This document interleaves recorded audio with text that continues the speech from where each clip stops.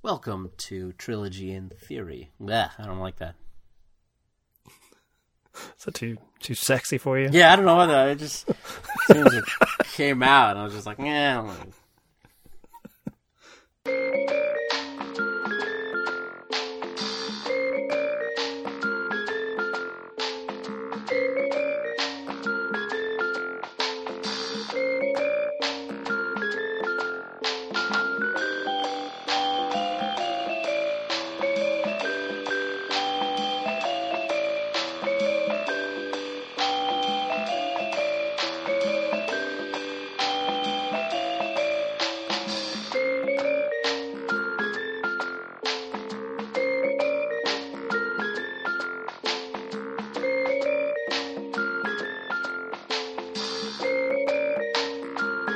Welcome to Trilogy in Theory. My name is Webb, and this is my co-host Mike.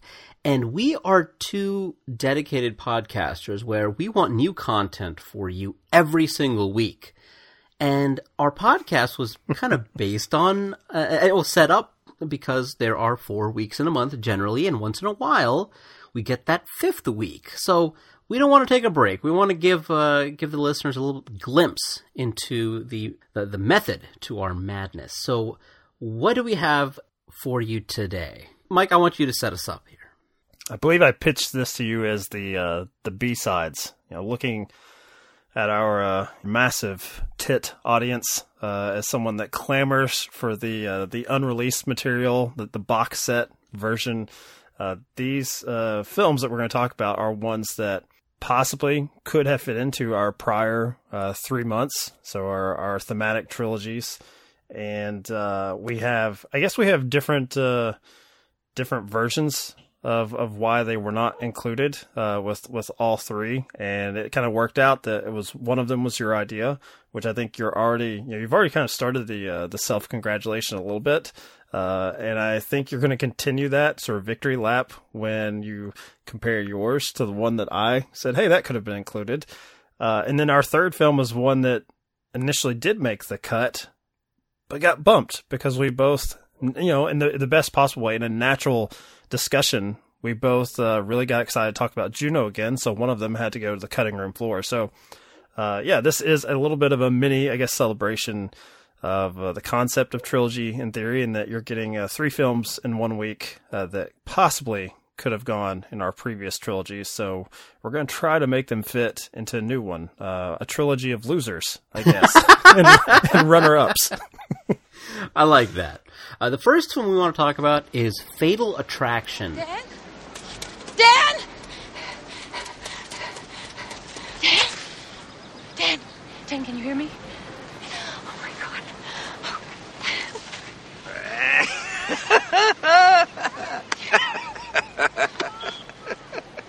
You bastard. Your face. That was a shitty thing to do. I'm sorry. I was just fooling around. My father died of a heart attack. I was 7 years old. It happened right in front of me. Oh, honey, I'm sorry. Really, I had no idea. If I did, I never would have done anything like that.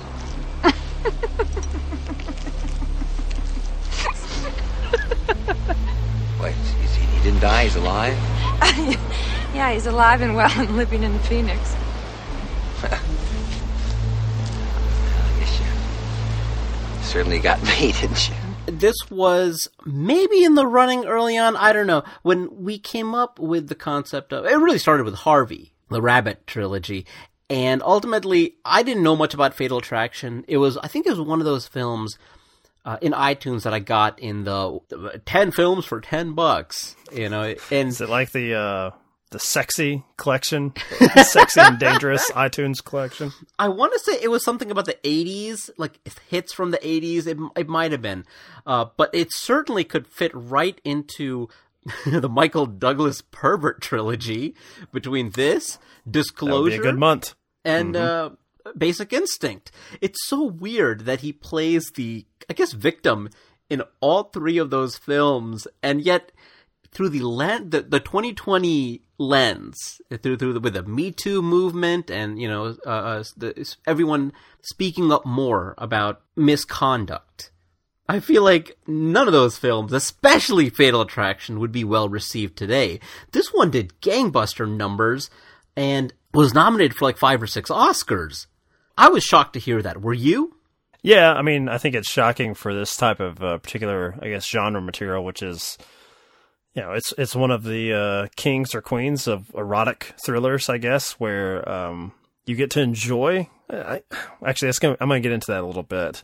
You're supposed to enjoy the sex for a time, and then you're supposed to feel bad about it because here's the punishment for having that freewheeling lifestyle, Mr. Douglas. So in that way, it's got quite a bit, I guess, in common with something like Reefer Madness, except, you know, with movie stars, where there's a clear morality play here, where Michael Douglas, you know, this is what you get for stepping out on your family, and why you possibly could have fit into our Rabbit trilogy, because you get a dead rabbit. And the dead rabbit is the reason that you have to finally come clean about all of your sins.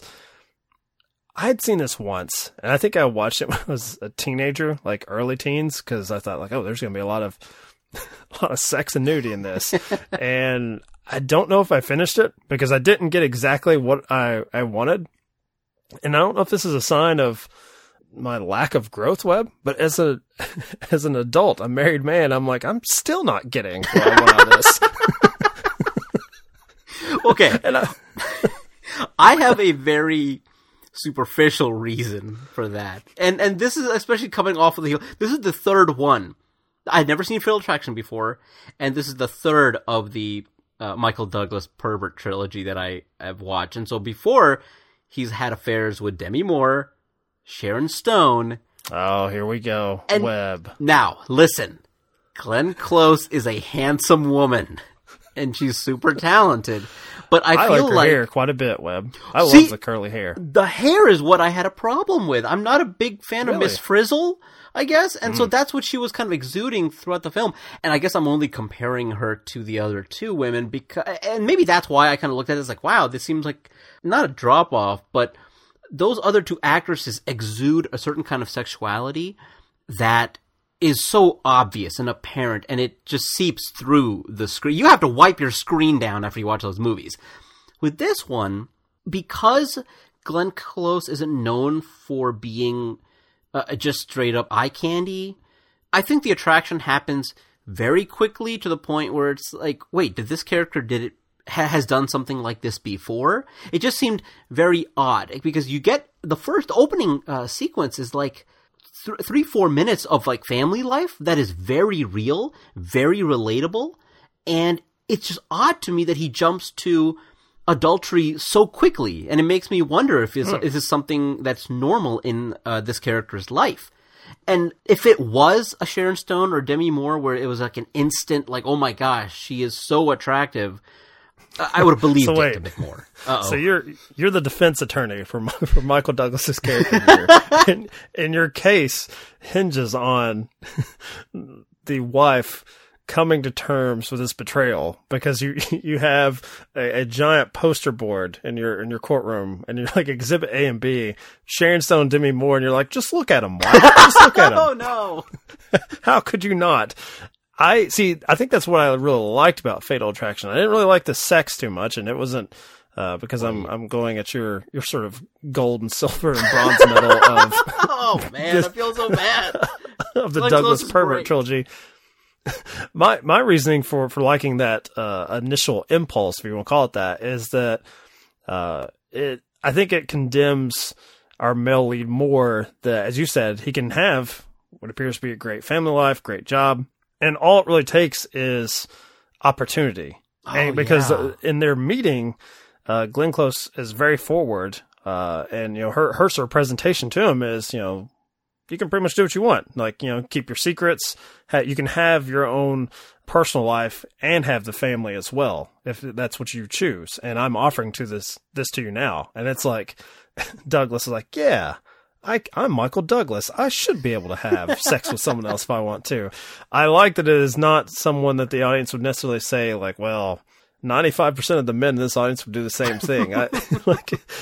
It's just, it makes the Douglas character's failings, I think, more genuine that way. As when you bring in Sharon Stone, Demi Moore, it's like, well, it was fate. It was fate that I had to step out on my wife. I like that it wasn't fated. It was a choice here. That's actually a really good point, and I'm glad that you mentioned that, because it absolutely does recontextualize the film for me. Okay. So the other thing that struck me is how quickly Glenn Close's character goes from 0 to 60 in terms of her ability to be very like free and wild, and then all of a sudden super obsessive. Do you think there was a good build up to it?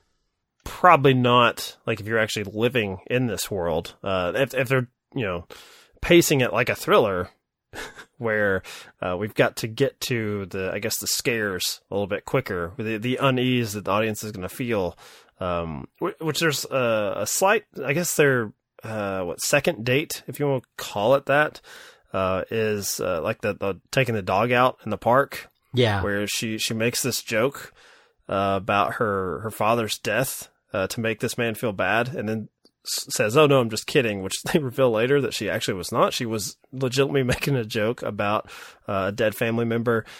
I think the Glenn Close character, maybe at surface level, is not particularly well drawn, but I think she's far more masculine seeming, a lot like, and I hate to do this, but I actually like really want to revisit Disclosure at some point, because it's one of those mid-90s, here's what the internet's going to look like type things I love to revisit.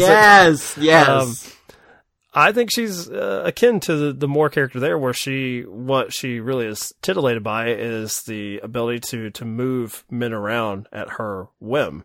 And so the mere suggestion of secrecy, of being the keeper of this man's infidelity, she can get him like that to possibly throw it all away.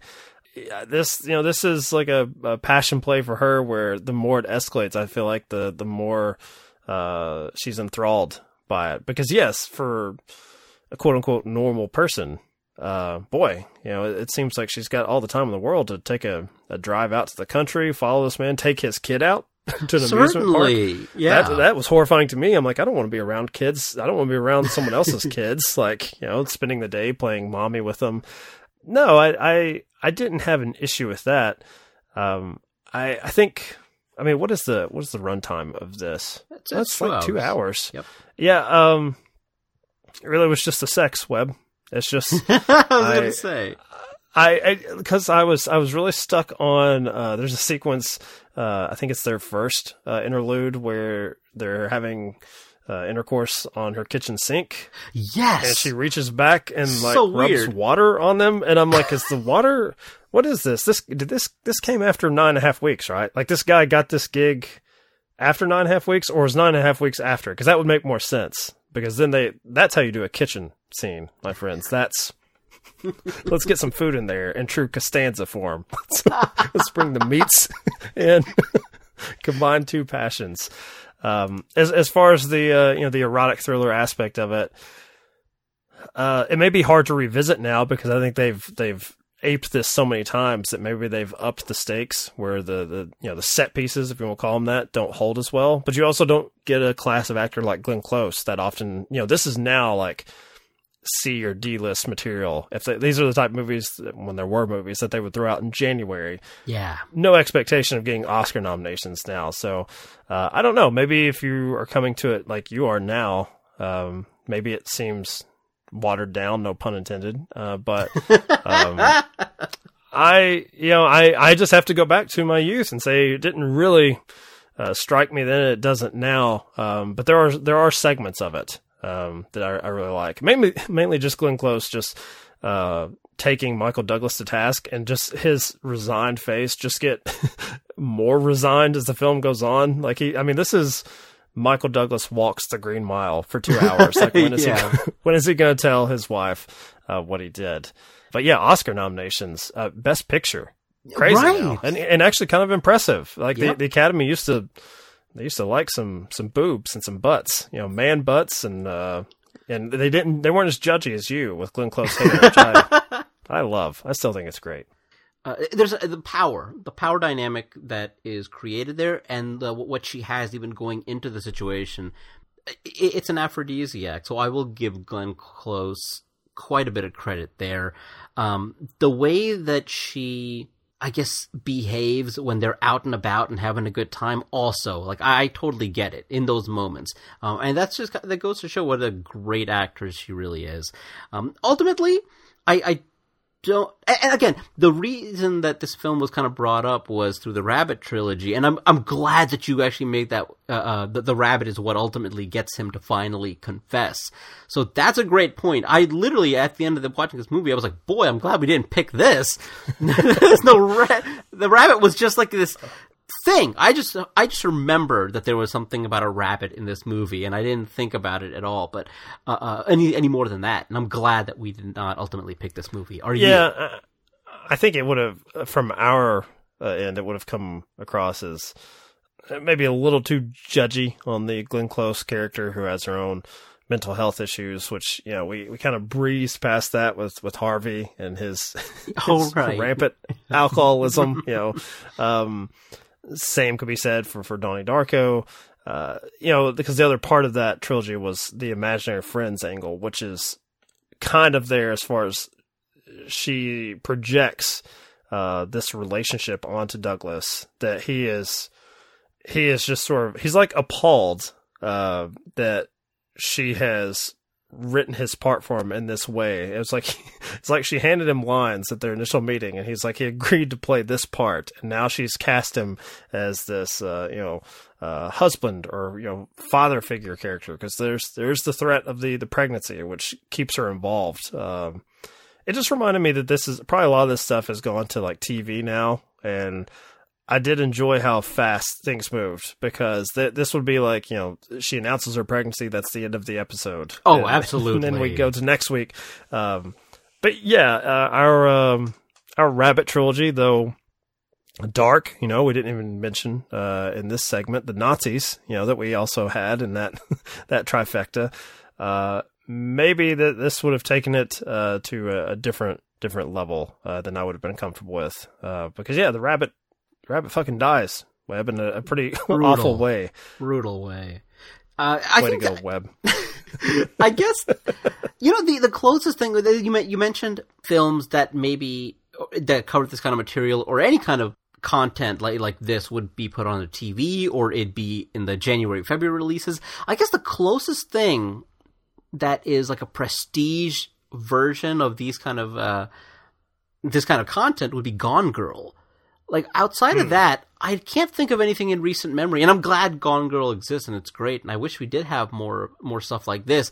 It's just, it's tough, because, especially Fatal Attraction, in today's day and age, the suicide tendencies, the mental health, the sexual, I guess, misconduct. I mean, ultimately, she gets shot in the chest, attempted drowning while she's still presumably pregnant. There's a lot going on here. You imagine the audience like cheering when she's shot and killed. Yes, by, the wronged woman. There's a lot of that there. I recently watched for the first time Play Misty for Me, a Clint Eastwood movie. I think it was his directing debut from the early 70s, where he's a DJ, and there's this like obsessive fan of his that he has what he perceives to be a one night stand, and then she just keeps coming back, and it escalates as Fatal Attraction escalates. And I mean, there's a literal moment where Clint Eastwood has fisticuffs with this woman who probably outweighs by like $150 or something. And yet again, I can imagine the audience cheering like, "Get her, Clint! How dare she come back for more?" So all of these things are troubled water for podcasting purposes, which is why we went with the Nazis. Topical. But I'm thrilled that this movie exists, and that it got such a great reaction out of critics and I guess fans alike. So no, I'm very happy with Fatal Attraction ultimately, despite my little nitpicks. It was a good one. Same for the next selected film, right? Oh, absolutely.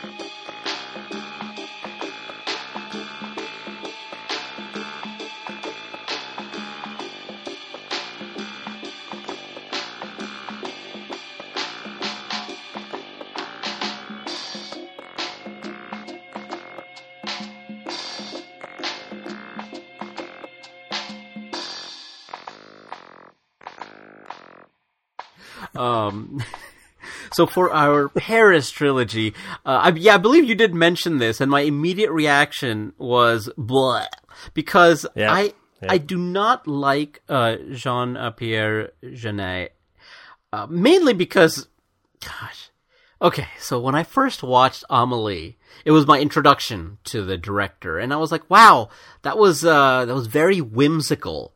There was a lot of whimsy there. And I didn't know how else to put it. I was like, yeah, there's a lot going on here. There's certainly an auteurist vision.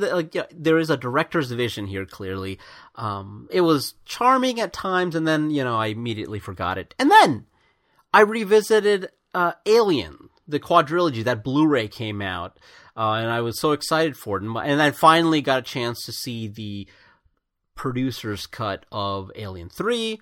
And then, of course, I had never seen Alien Resurrection because after the theatrical cut of Alien 3, I was kind of like, all right, well, let's all just pretend that didn't happen. And then I saw Alien Resurrection for the first time, and I was physically sick in that movie. Like my body, I was like, I've got a stomach ache. And it was horrible. And it was worse because Fox pretty much let him do whatever he wanted. And I was like, you didn't let Fincher do whatever he wanted? Okay. Yeah. It was an extreme course correction there. I have to admit, I've not seen Alien Resurrection since I was a teenager, but I remember enjoying it in that way of like, wow, they really went there. You've got Ripley fucking an alien. Like, what is happening here? I don't think my initial impressions, I saw this when I was a teenager. I saw this in theaters on its theatrical run. And, this was a critically acclaimed film in fall 2001. Mm-hmm. And it seemed like something I would like cause all I remember, of course, with any foreign language film, all they're really selling is the visuals, right? Yeah. So if they can avoid, for dumb Americans, any sort of dialogue in their marketing materials, this film is great. Like, if I just had it on in the background and just watch, just imagery from it, it's gorgeous to look at. Like, it's just nice looking. Webb is making a face that he disagrees with me. He really has a problem with Amelie's hair, I'm imagining. No, not at all. Not at all. I think the shot composition, like each scene is just so busy. It reminded me very much of George Lucas's prequels. He's just like put so much crap in every single scene. It just felt too busy. I don't know why, but like I had never rewatched Amélie, but for whatever reason, I became a true hater. And I was like, fuck this director, fuck this movie. And then rewatching That's it now, what the world needs right now is a true hater of Amélie, almost 2 decades later. And I genuinely, like watching this film, I was so frustrated because I started comparing it to other films like Midnight in Paris or anything like Wes Anderson does, where the concept of whimsy and charming and idiosyncratic comes into play. And I feel like those films, especially Wes Anderson, I feel like you watch his films and I'm always seeing him asking, like, what's life without whimsy? And I'm watching Amélie, and Jeunet is like, nothing non-whimsical is going to enter my movie. I want this film to be so crammed with whimsy that the term loses all meaning. And so it's just shoved down your throat. Like, everybody's quirky. And it gets frustrating to me to watch something like this, where because you're, like I said, the concept of whimsy loses all meaning for me, and it just becomes noise. Yeah, I have to admit, I told you before we started recording, and I guess improper. I mean, we're on, it's actually recorded, but I don't think it's going to make the cut because it's just me and Webb kind of grumbling about, oh God, we're going to talk about Amélie. I will pat myself on the back that this film would have fit like a glove for our theme of dreaming in Paris of lives not lived, because we have this character like Emma. That seems to be what they're riffing off of, that she's going to make these things happen for all of the life, all of the people that surround her. I did initially wonder, why didn't I like this as a teenager? Because about the first 15, 20 minutes when she's actually kind of vindictive. And not only is she doing nice things, like, you know, she's like Cher and Clueless, she's trying to hook people up, which I approve of. But if someone's mean or cruel to their employees, she's going to be like Batman, and she's going to serve them justice in some way. She's going to appear in their apartment and play tricks on them, which I guess that's more like a Kevin McAllister type thing that she's doing than Batman. But still, she's bringing justice and harmony to this world, balance to the Force, as Webb would go, comparing this to a Lucas prequel. But man, I lose the thread, or the film loses the thread. Like at some point, I'm just like, what? How long is this? And my wife, this is one of the rare movies for a podcast that she was interested in. She was like, oh, I'm enjoying this. And it was about the same point where we both were reaching for our phone. And then she started, like, we would pause because obviously you have to look at the screen because we don't speak French. And then every time we'd pause on the Apple TV, she'd see how much was left in the runtime. And she's like, is there that much to do? Like, what is there left to do? Good. And it was that, you know, I've spoken before with you that there's that turn you can have, which I always enjoy. I enjoy, not to say that I enjoy hating the first 15 minutes of movies, but when a movie can sway me so far and pull me in, I love that feeling. This is the opposite. Like, you're pushing me away. I distinctly remember being on a date when I was a teenager. The young lady I was with loved it and thought I was just like a huge Larry David like asshole for just, I found it so sugary sweet that I had the same reaction in my guts that you had to Alien Resurrection, where I'm like, I can't take any more of this. And yeah, this was an airball on my part, because I'm like, well, clearly it fits our Paris trilogy theme. And you know what? Maybe there was something wrong with me as a young man. Maybe I'll look back and be far more interested in my fellow man, like this Amelie character. I was not. Actually, if you want to have a theme for our B-Sides episode, it's Mike thinks he can change, and he clearly hasn't. That's what we're discovering so far. Well, I think if Amelie was shortened to like 20 minutes, like it's a short film, I think it works. Like, I don't... You just sped right past any sort of feature-length material. You didn't go to 90 minutes, 80... right to the Oscar nomination for short film. But we've got another Oscar contender here, Webb. It was nominated for not only Best Foreign Language Film, but Best Screenplay. Best Original Screenplay. Cow. It's just there's too much going on. Like, she's grabbing that blind man, yelling at him. Like, you know, speaking a mile a minute, he can't appreciate all that, even if he does have super hearing. I thought that was scary. If I was that guy, I would be like, what is happening to me? Who are you? Why are you dragging me across the street? I just came from the metro station. You didn't even ask where he was going. Yeah. And now I'm leaving you here. Yes. Justice served. I'm not saying that the movie is bad.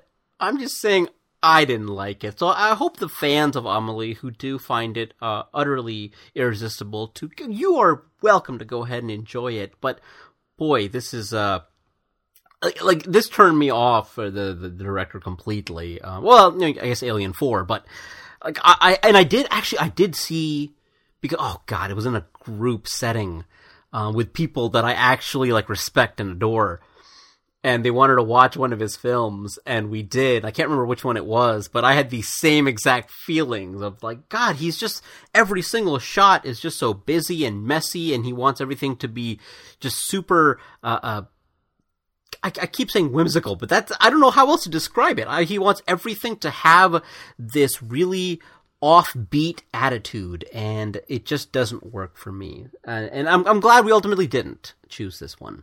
Like the character doesn't want to really face reality. Like, you know, a lot of, romantic comedies in particular, like that's the reason people, I think, enjoy them, is you fade out on the not having to worry about the realities of the long-term aspects of the relationship that you've rooted for hopefully 90 minutes, in Webb's case, 20-minute shorts.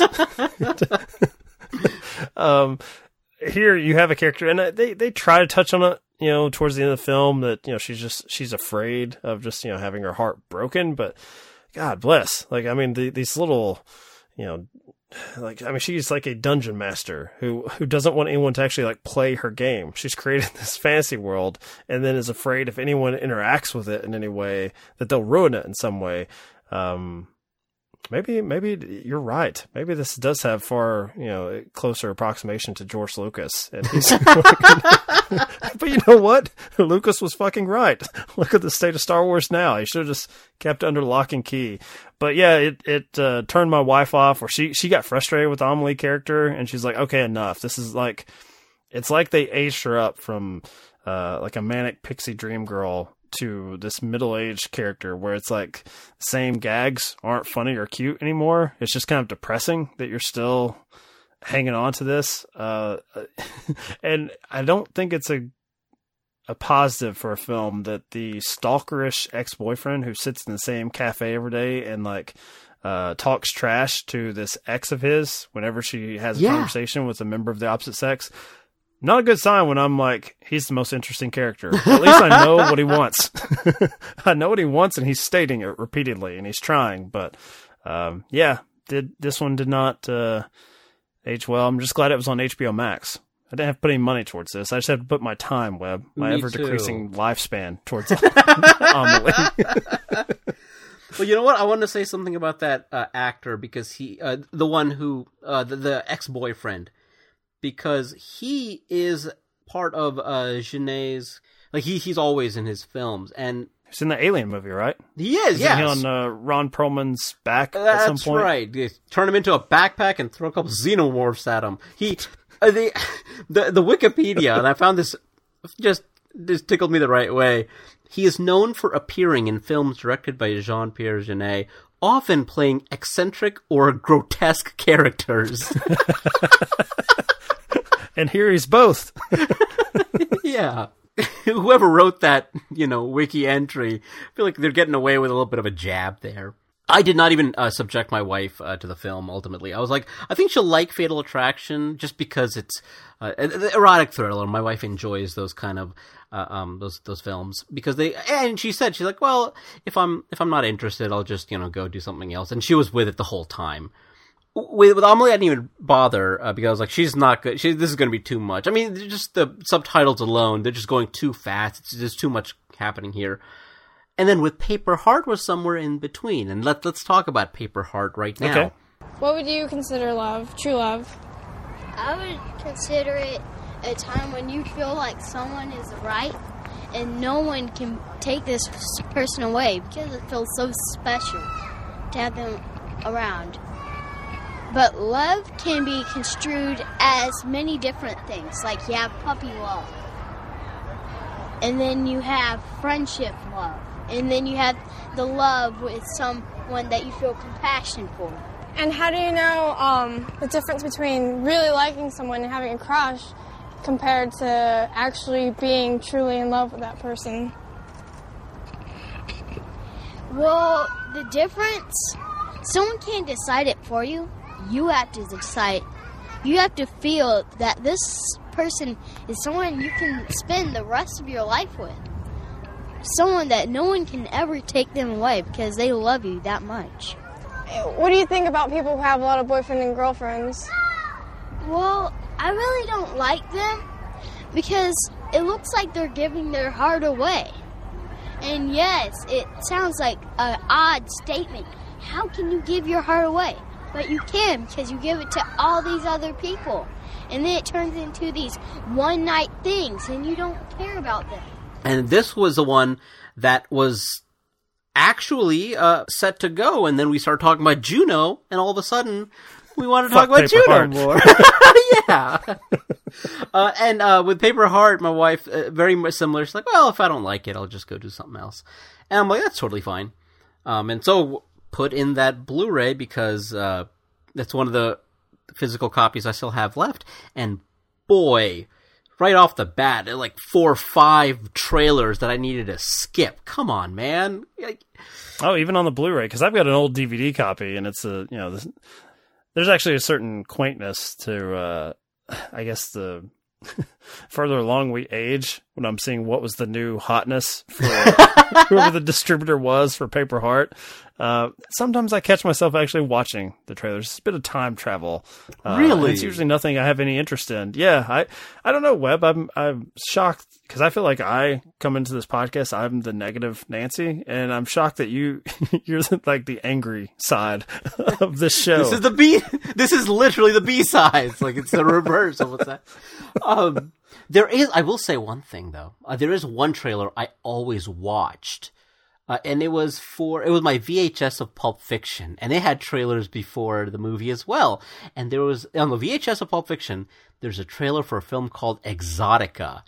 And I watched Pulp Fiction way too early as a kid. I think I may have been like 12 or 13. And the trailer for Exotica, boy, they showed just enough for me to, appreciate the artistic value of what I'm sure is a fine film. Episode of Tit that you'll ever hear. Once I skipped all the, all the trailers for the Blu-ray, finally got to the movie. My wife was kind of in and out. She was like, "Oh, Martin Starr," she's a big Freaks and Geeks fan. And then she kind of looking at her phone. Seth Rogen looking at her phone a little bit. Michael Cera, she's kind of in and out. As soon as she sees these names, she was very kind of on alert. I enjoyed Paper Heart quite a bit, but again, I think I was when I first watched it, but I think I was very infatuated with Michael Cera and also Charlene Yee for many reasons, because I liked that awkward. The awkward sensibility that she has, that weird sense of humor, like the scene where she takes off the wig and the wig is exactly like her hair. Like, I enjoy that quite a bit. I find that's the kind of whimsy that I need in my life.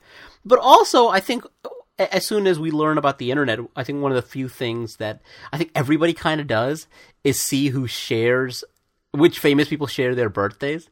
And Charlene Yee and I are also were born on the same day, so for whatever reason, I feel like that creates this unshakable bond. Like, she can never be not born on that day. I feel very uncomfortable now. Like that. Why? It's like, this is the Misconnections episode also of Trilogy in Theory.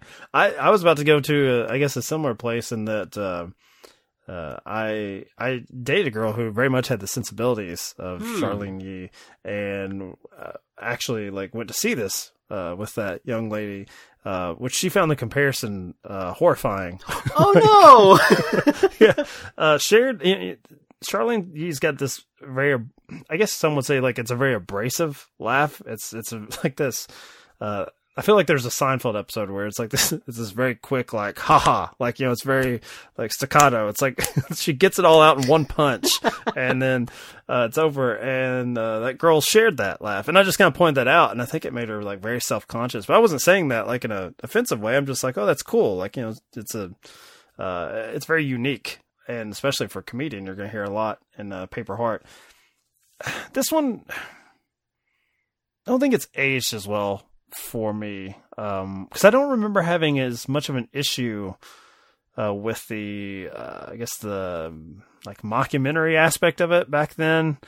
And now it somewhat gets on my nerves. I definitely like seeing Michael Cera and her together. But it's this, tweener, to use the sports terminology, where there's just enough of Michael and Charlene together that I'm like, wow, I wish they were in a proper romantic comedy. And then there's just enough of the let this comedian interview real people about their views on love and their longings, their sort of dreams that they had to set aside. And I feel like she actually is surprisingly good in those, and that she doesn't try to insert herself with a joke and a gag. It's an actual okay, I'm gonna ask you a question, then I want to hear your views. I want to hear your sort of life story. And it's a weird mashup of the two things. And I like both. I don't know if I like both of them together, though. That's a great way to put it. That's exactly where I think my mind was headed as well, because I didn't dislike either part. I actually like the documentary stuff a little more than the storyline, but you're right. I could see myself enjoying a separate film or special, much more than the two together. And also one thing that I really love, and this could go either way, I could see people hating it, but the puppet shows that she created for those stories I thought were lovely.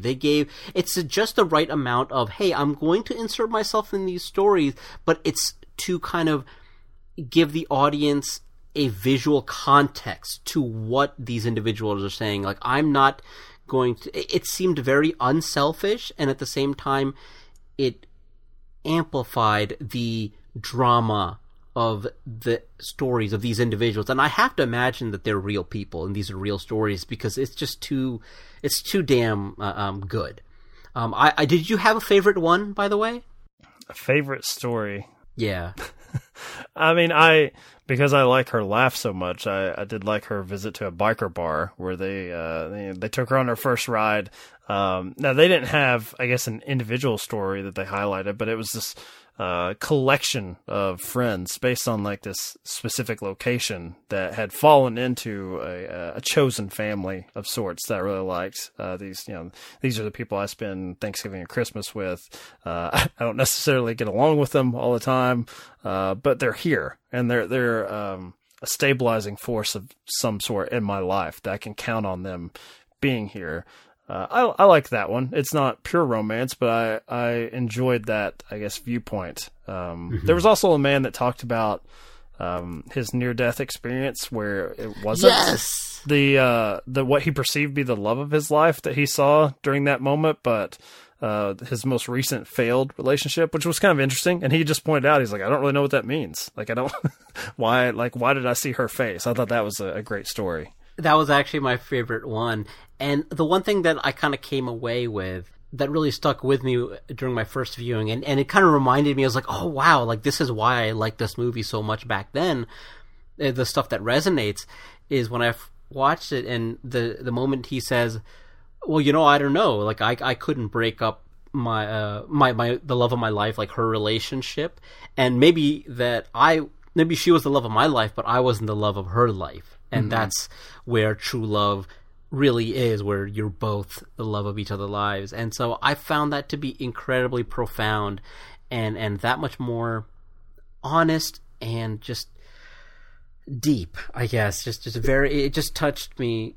Somebody who went through that and is able to so openly talk about it. Just really, really wonderful. So, and it's hard to replicate that kind of genuine emotion on film. And that's why the documentary sequences really work for me. And I was really happy because I totally forgot about the gay couple. Like, I was happy that they were included there as well. And that gave a very different perspective. And I love the fact that the guy's ex-boyfriend's ashes were on his mantle place. Really wonderful.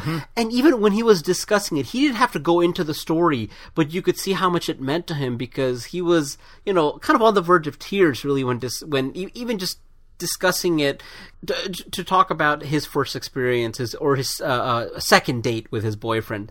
Really, really wonderful stuff. There's a lot there, and I would totally watch more of these wonderful stories. Puppet show or not. I didn't like the ending necessarily, but I don't know if I can blame our podcast web, because I don't remember having a problem with the ending. The spoiler alert, if you can call it that, for Paper Heart. The sort of the fantasy version of how they resolve this relationship between Charlene and Michael Cera. Apparently it was not in the original version, the one they showed at Sundance. The original version of the film, it ends on the filmmaker here, played by Jake Johnson, saying, no, just cut. It's we no longer am I going to impose on this real moment. I've been very much trying to create the feeling of love and not letting it naturally blossom. And so it just cuts to black. And I'm like, ooh, that is to me, that's a stronger ending. It doesn't, and it makes me wonder, did they include the other, sort of animated sequences? Did that also come later? Because when you watch it, it feels natural that you would end on that. That's kind of been the through line, when they go from interview to interview. But I only discovered that in trying to do a modest amount of research for this podcast. And I'm like, damn it. This Trilogy in Theory is maybe like this movie less now. I kind of like the cut to black. Well, I think that it won an award at, I want to say Sundance, wherever it was screened first, and so that version of the film won the award, I guess, not this theatrical cut. I actually, again, because it's my brand of whimsy, I like the ending, because I think if you cut to black, while I think it is probably a stronger ending, as someone who's very invested in Charlene Yi, I wanted to know. Such a strange thing to say. Hey, she's great on other stuff. Like, have you seen all of House? She shows up in, like, season 5 for whatever reason, and is great there, too. Anyways. Good for her. Making that money. Yes. Syndication money. Syndication money, and getting to work with the wonderful Hugh Laurie. I did want to know what it is that they were talking about at the end, Charlene and Michael, but I didn't want to impose because I respect her enough, or her character, this fictionalized version of herself enough to, this is a moment for them. We've been very voyeuristic throughout this whole film, and that's just for them. And I'm glad that she gave something for us with the... Such a take part of this relationship, Webb. Yeah. and it gave with, the cherry on top was Michael Cera's approval at the end, where he's like, yeah, that's exactly how it happened. So I really loved that. And one of the things that I believe it was a biology professor early on in the film, he talks about the release of all the serotonin and all the different chemicals that are associated with love. And then he kind of ends it, well, let's not also forget the mystical and the magical aspect of love. And that's kind of what the ending was for me. It's like, we can study love as much as we want, but we should never forget kind of the ineffable aspects of love, the stuff that you just can't explain, and that you almost have to chalk it up to magic and fantasy. And that's kind of what that final bit was for me. So I'm glad that it exists. Man, I think I like the movie a little bit more now that I'm done talking about it.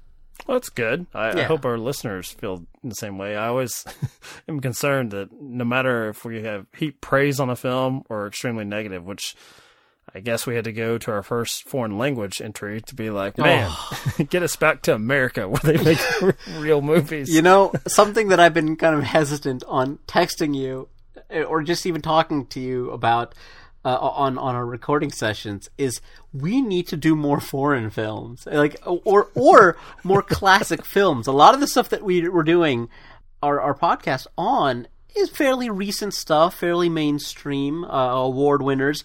We started off with Harvey, like a class. I was like, oh, okay, I can see where this podcast goes, and then it went a completely different direction. But I'm so glad. Blame your boy Michael Cera for not being born in the previous decade. I think I was discussing Kurosawa with my brother recently, and I was like, man, and I was really frustrated with myself. Where I was like, I wish we were covering a little bit more of... but again, it's like, I also think about the numbers. It's like, as much as I want to discuss... Kurosawa and Godard and talk about French New Wave or Hitchcock before he got, famous, and discuss, like, The Lodger, and it's just stuff that, like, what are you talking about? Talk about Vertigo. It's like, I think people... I don't want to alienate our audience. That's all. But I'm going to sneak one of those in. I'm going to sneak a Rashomon into a trilogy at some point. We're giving them Fatal Attraction, which is over 30 years old at this point, Webb. Oh my gosh. Oh, we're so old. That is grotesque. That is as grotesque as that actor in all of Shanae's films.